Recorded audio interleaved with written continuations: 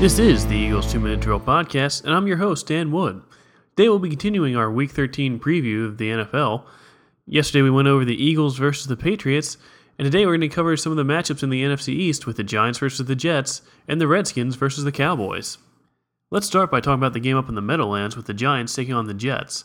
Big news for the Jets this week is that Darrelle Revis won't be ready to play with a concussion, which is bad news for them taking on Odell Beckham Jr. and Eli Manning.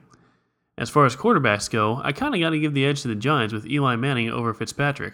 Fitzpatrick played well, but credit where credit's due, Manning's the better quarterback, even if I do hate him.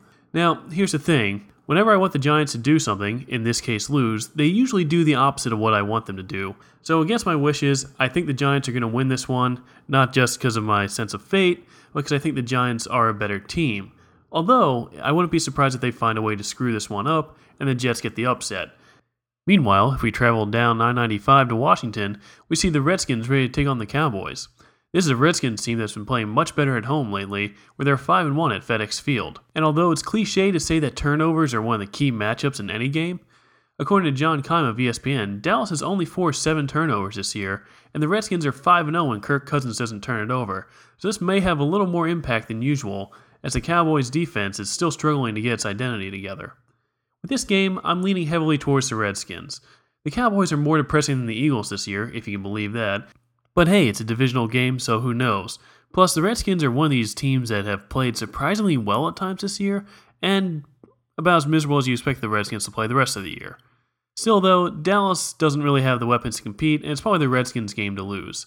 Well, that wraps up the NFC East action.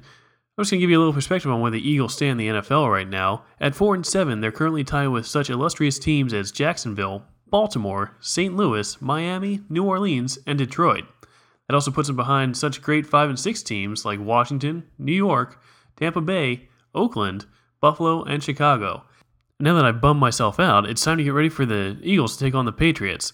Follow us on Twitter at Eagle2Min, where I'll be tweeting some of my thoughts on the game.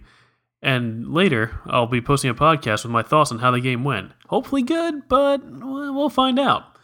As always, thank you for listening. I'm Dan Wood, and this is the Eagles 2-Minute Drill Podcast.